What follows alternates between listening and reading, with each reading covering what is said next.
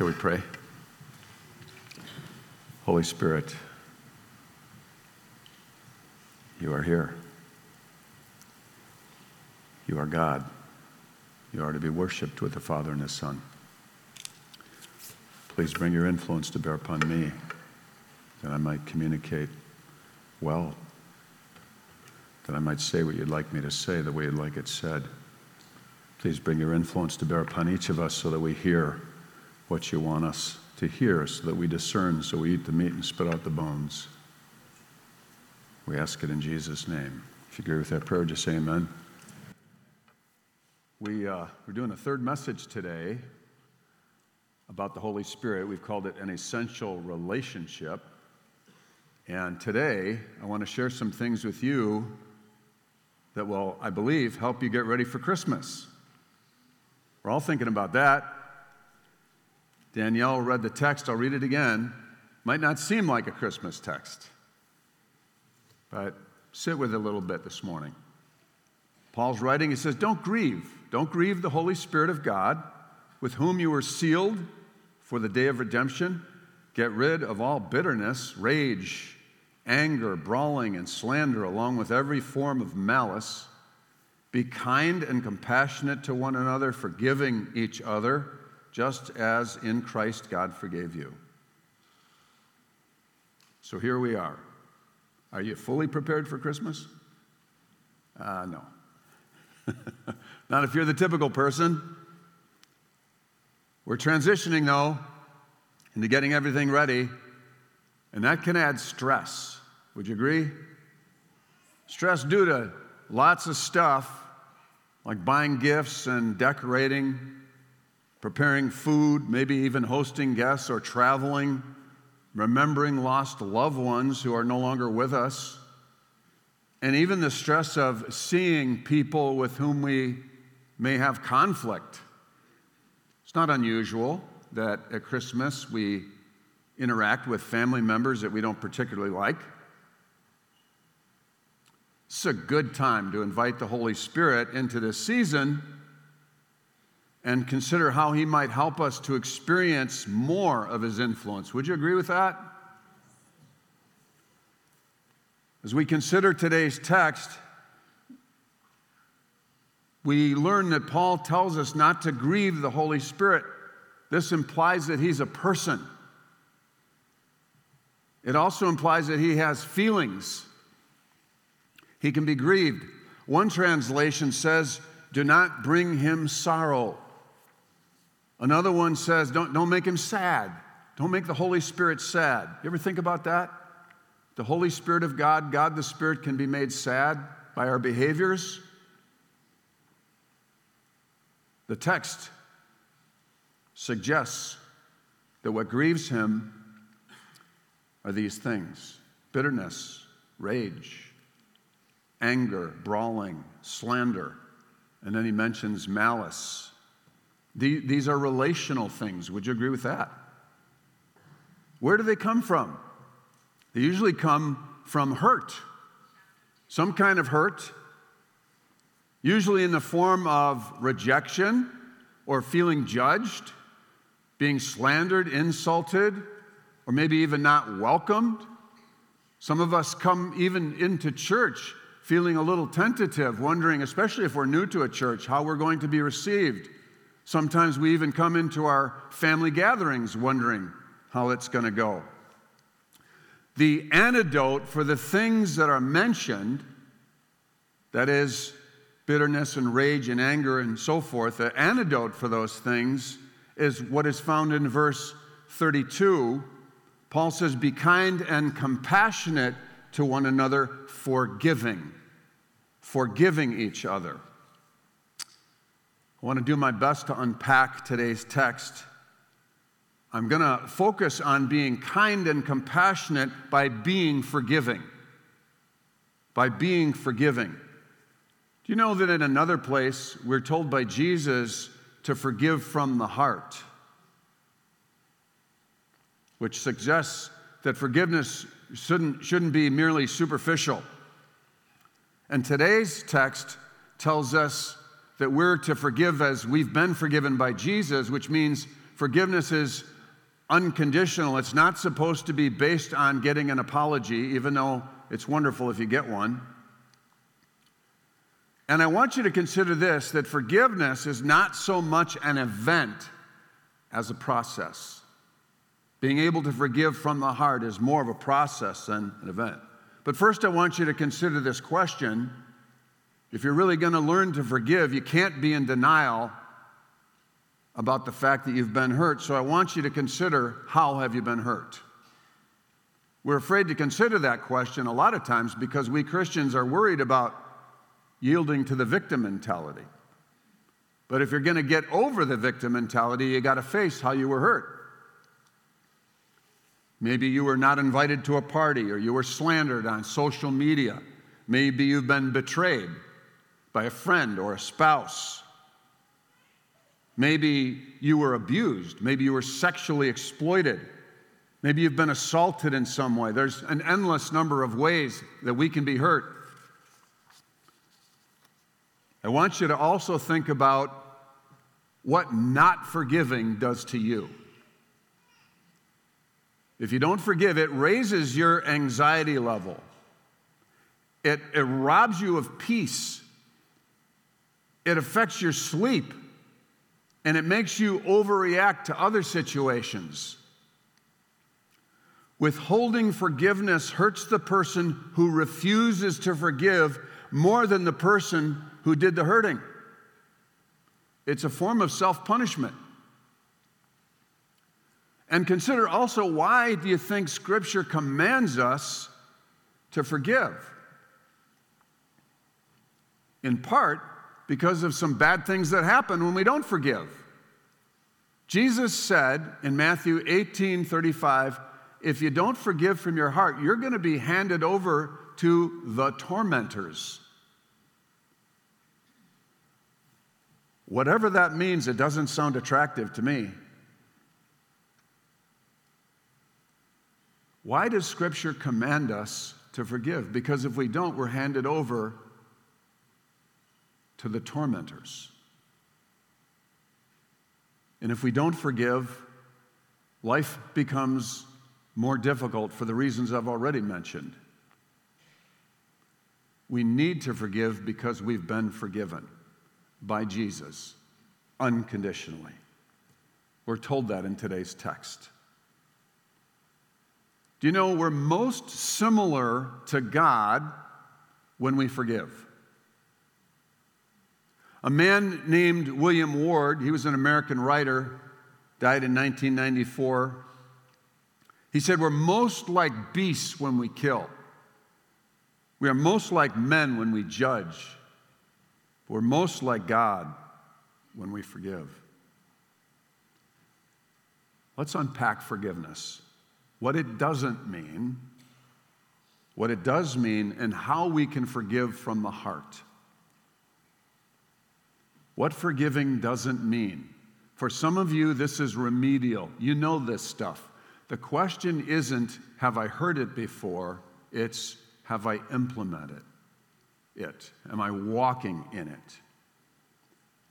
What forgiving someone doesn't mean. It doesn't mean that what the person did to hurt you is okay. It doesn't mean minimizing, making light of it. It doesn't mean you need to be friends with that person. It doesn't mean you need to trust that person. I have a friend who's a pastor and a novelist. He's written 5 published novels. One of the smartest guys I know, and a humble guy, amazing preacher, good husband, good dad, good minister, good guy. He struggled with chronic pain, debilitating pain for decades. Here's what happened decades ago. He was treated by a doctor who completely misdiagnosed his case, prescribed a regimen of treatment that actually resulted in this permanent, irreversible condition that causes him to live with pain so that he can't even sleep at night. Now, it's irreversible from the standpoint of medical science, but God can reverse it.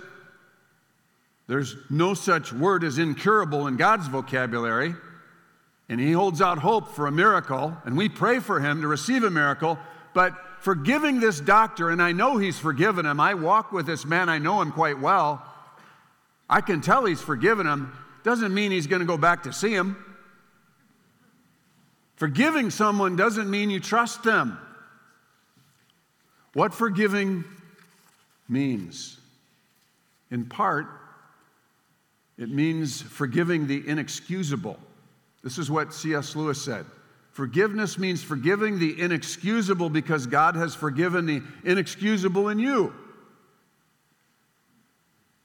And I'll do my best to make more sense of this in the moments that follow. But let's state for the record, forgiveness isn't normal and it's not natural. Retaliation is. Retaliation is the default setting most of us were born with. Everyone was born with except Jesus. It's normal to want to hurt people who hurt you. Forgiving is supernatural. It takes God's help to forgive from the heart. So I'm not going to be talking to you this morning about something that you're going to be required to muscle through.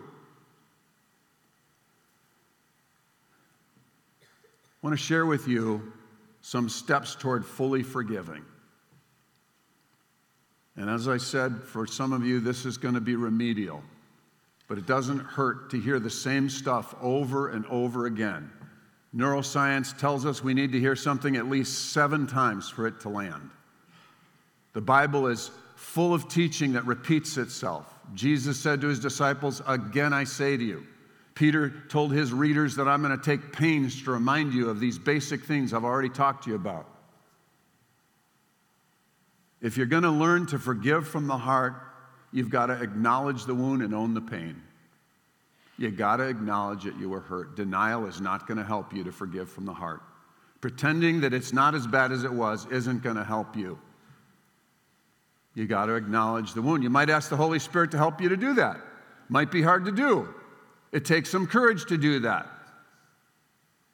We just sometimes don't even want to look at it anymore, don't want to think about it. But if you really want to get to that place where you forgive people from your heart, you got to say, that really stung. That was really bad. I've been learning over the years, I wish I were a lot tougher guy than I am. Wish my skin were a lot thicker.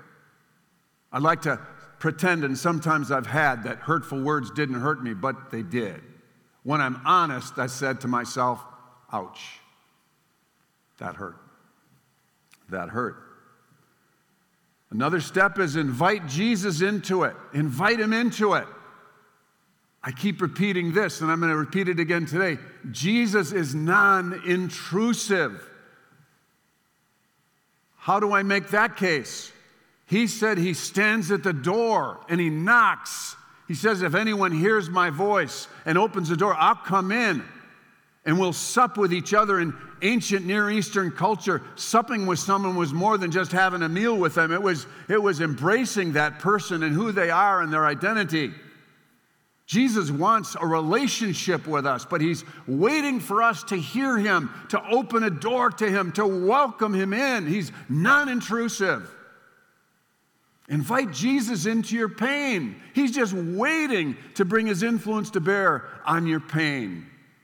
He's a healer. He is a healer. The Bible says he bore our infirmities and our diseases and our griefs and our sorrows. And it says he heals the brokenhearted and the crushed in spirit. And then he tells us, anyone who comes to me, I'll in no way cast that person out. Look at Jesus' track record of healing in the New Testament. Did he ever say no a single time that a person asked him for healing? And the answer is no. And then consider that Jesus is the same today as he was then. The Bible tells us he's the same yesterday, today, and forever. And consider that it says he doesn't show us any kind of favoritism. What he did for one, he'd do for anybody. Does that embolden you? It emboldens me. Invite him into it. What would happen if you said, Jesus, I don't even like talking about this. I don't even like thinking about it. I wish I could get over it, but I'm not over it. It takes some humility to admit you're not over a pain when that's the truth. and humility is where God meets us.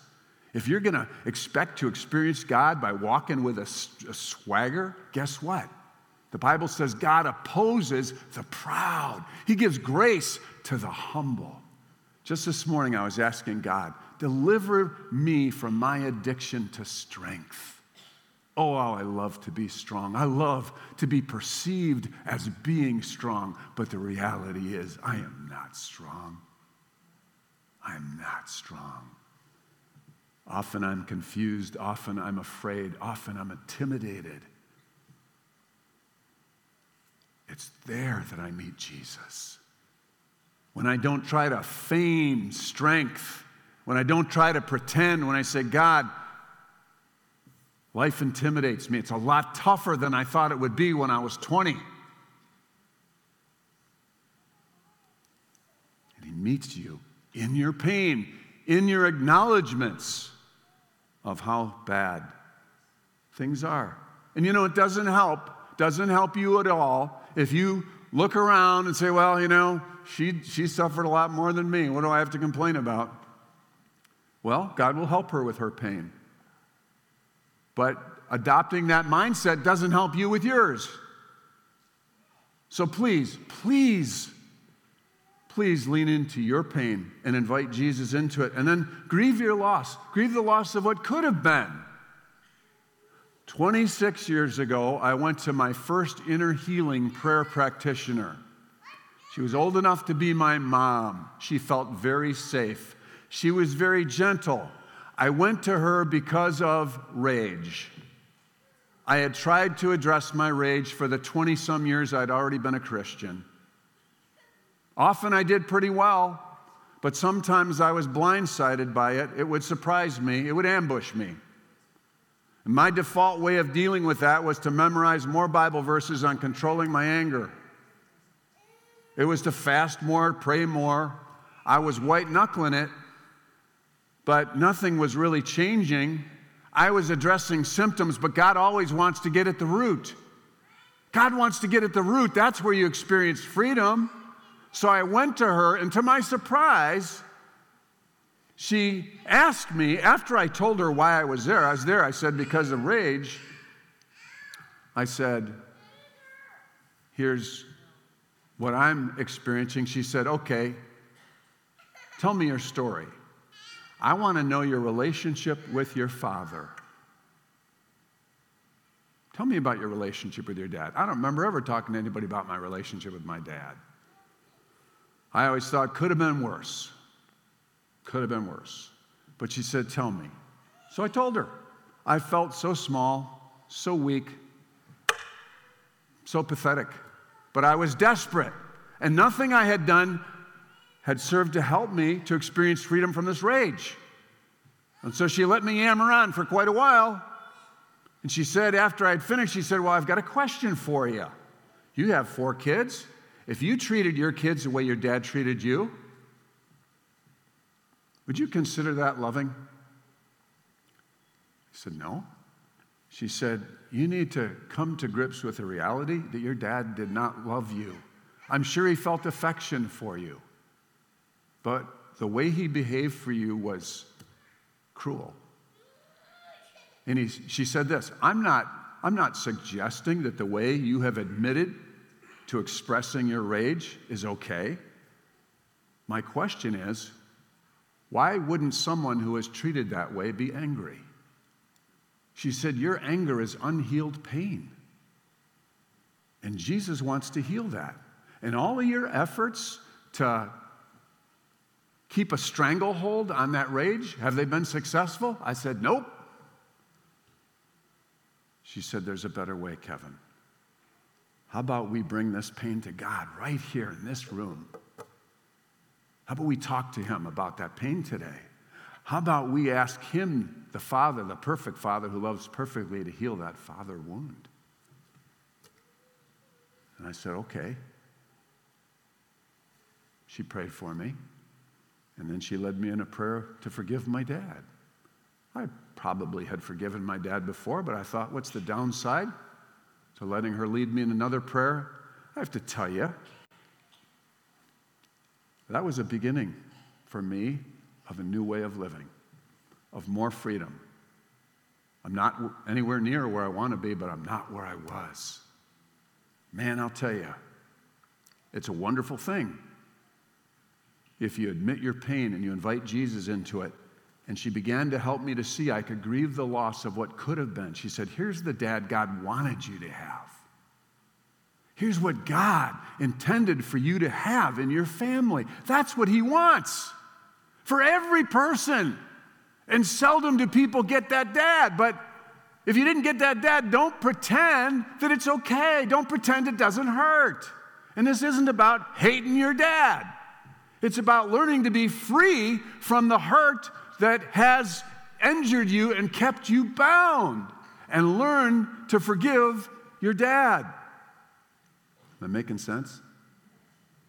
She helped me to see I could grieve the loss of what could have been. All of those things that God intended for me to get, I could grieve those things. You know, grief doesn't come naturally to Christians, but grief is a gift.